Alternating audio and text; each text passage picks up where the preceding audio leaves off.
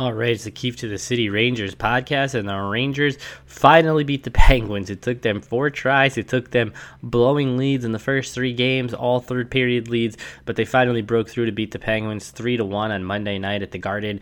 And it was really 2-1 until the last second. 0.6 seconds left. Artemi Panarin gets that empty netter, so he finishes the night with a goal and 2 assists to add to his team-leading points total.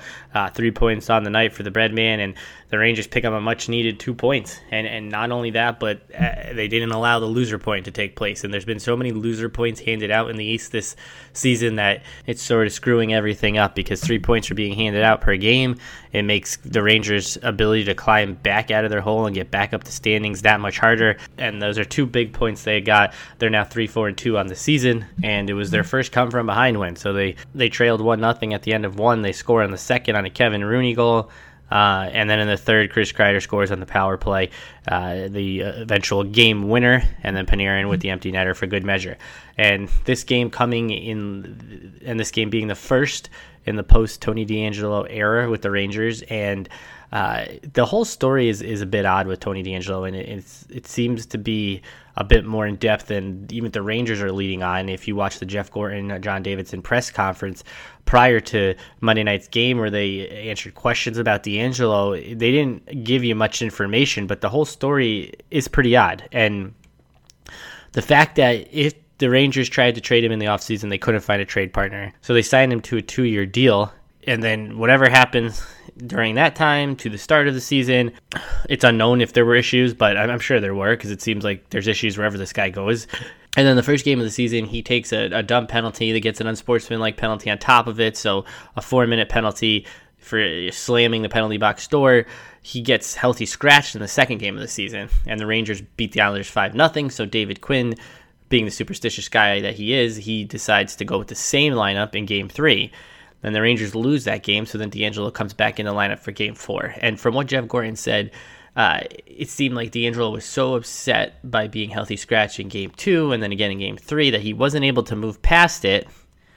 And Gorton had to have a conversation with him and tell him that if he continued his antics, or if he was involved in any other antics, that he would be put on waivers, which led to the incident on Saturday night where the miscommunication behind the net in overtime eventually leads to the Penguins keeping the puck in the zone when Georgiev, passes the puck in the opposite direction of DeAngelo.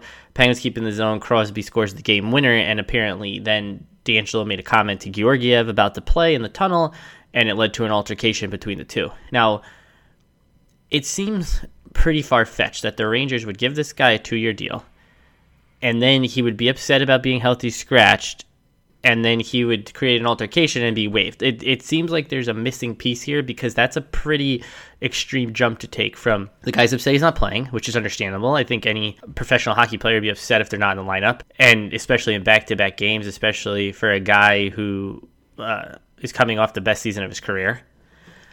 And then to take that, and he has an altercation with Georgiev, and then he's off the team, and they're just going to eat this money. It doesn't, nobody wanted to trade for him in the offseason. Nobody wanted to claim him off waivers. And now he's sitting at home as they wait to trade him.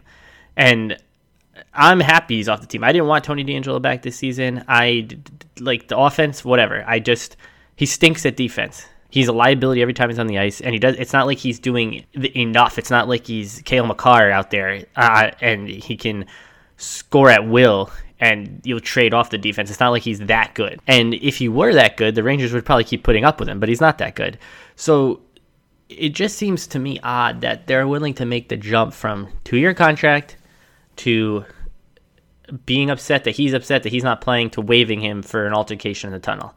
And who knows what was said, what was actually happening in this altercation, what's going on in the locker room. No one knows. And the Rangers aren't going to give you the details on that. They might come out another time because a player on the team tells someone who tells someone, or it gets leaked to the media in some way, but the Rangers aren't going to make it known. And it's hard to believe what the Rangers are saying anyway, because they want to move past this, and they want to live in a Tony DeAngelo-less world, and they don't want to have this overhanging their season, and they don't want to have their players answering it while they're trying to contend and make the playoffs and try to win a Stanley Cup. They don't want to deal with this. So it makes sense that they're going to do everything they can to deflect the story and speak in cliches and be very vague in their answers. It just seems odd to me that the jump this took, the progression it took, how quickly it happened, that it was anything more than he made a comment to Georgiev. There had to be underlying issues here. There had to be relationship issues.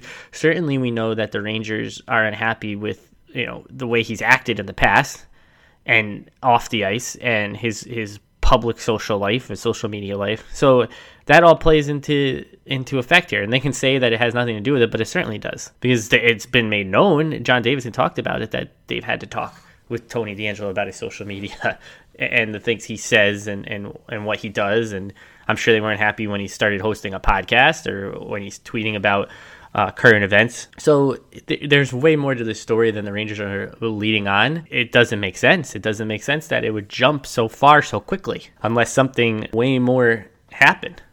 And it seems like something else happened. I just don't get it. But now DeAngelo's gone, and that's a good thing. The Rangers are better off without him. They have depth at the defense. They don't need a guy who is good sometimes on the power play, and that's really all he brings. They don't need him. He's not good enough to negate all the baggage he has and his lackadaisical play in his own zone. It's just not enough. So it is nice that the Rangers won in the first game without him, because it's time to move on. As Gordon said, he's played his last game as a Ranger. He's no longer part of this team. He's home. And the Rangers have business to take care of, and they'll take care of it without him. And they should have just moved on from him in the offseason. It was dumb to bring him back and now potentially face a situation where they have all this dead money and they can't do anything with it. I like this Rangers team way better without him. It's unfortunate they wasted money, and they'll waste money next season too, paying off his contract or buying him out or eating dead money, whatever happens. But at least he's no longer a Ranger. And the Rangers now, they're going to have a pretty good break here. They're going to play on Thursday against Washington at home, and then the Saturday game against the Devils has been postponed, and they'll play again on Monday against the Islanders. So one game here in a week span gives them time to rest, gives them a break. Not that they need it, given that they just had like a year off. And but hey, they're starting to turn things around here. They've gotten 5 of a possible 6 points in their last 3 games. 2-0-1 in those 3 games. Would have been nice to win that other game against Pittsburgh, the 5-4 OT loss. Could have had all 6 points. But the Rangers are there. They're in every game. That 4-game losing streak, things didn't go their way, didn't bounce their way. They were all 1-goal losses. They had leads in 3 of those 4 games they lost. But they're right there to break through.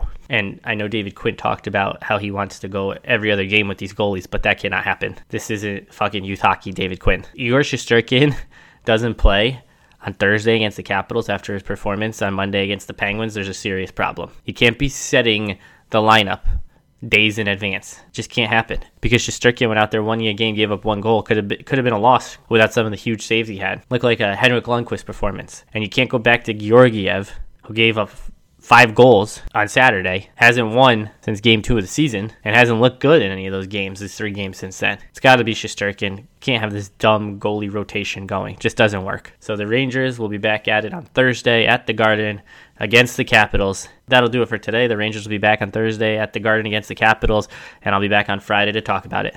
Thanks for listening.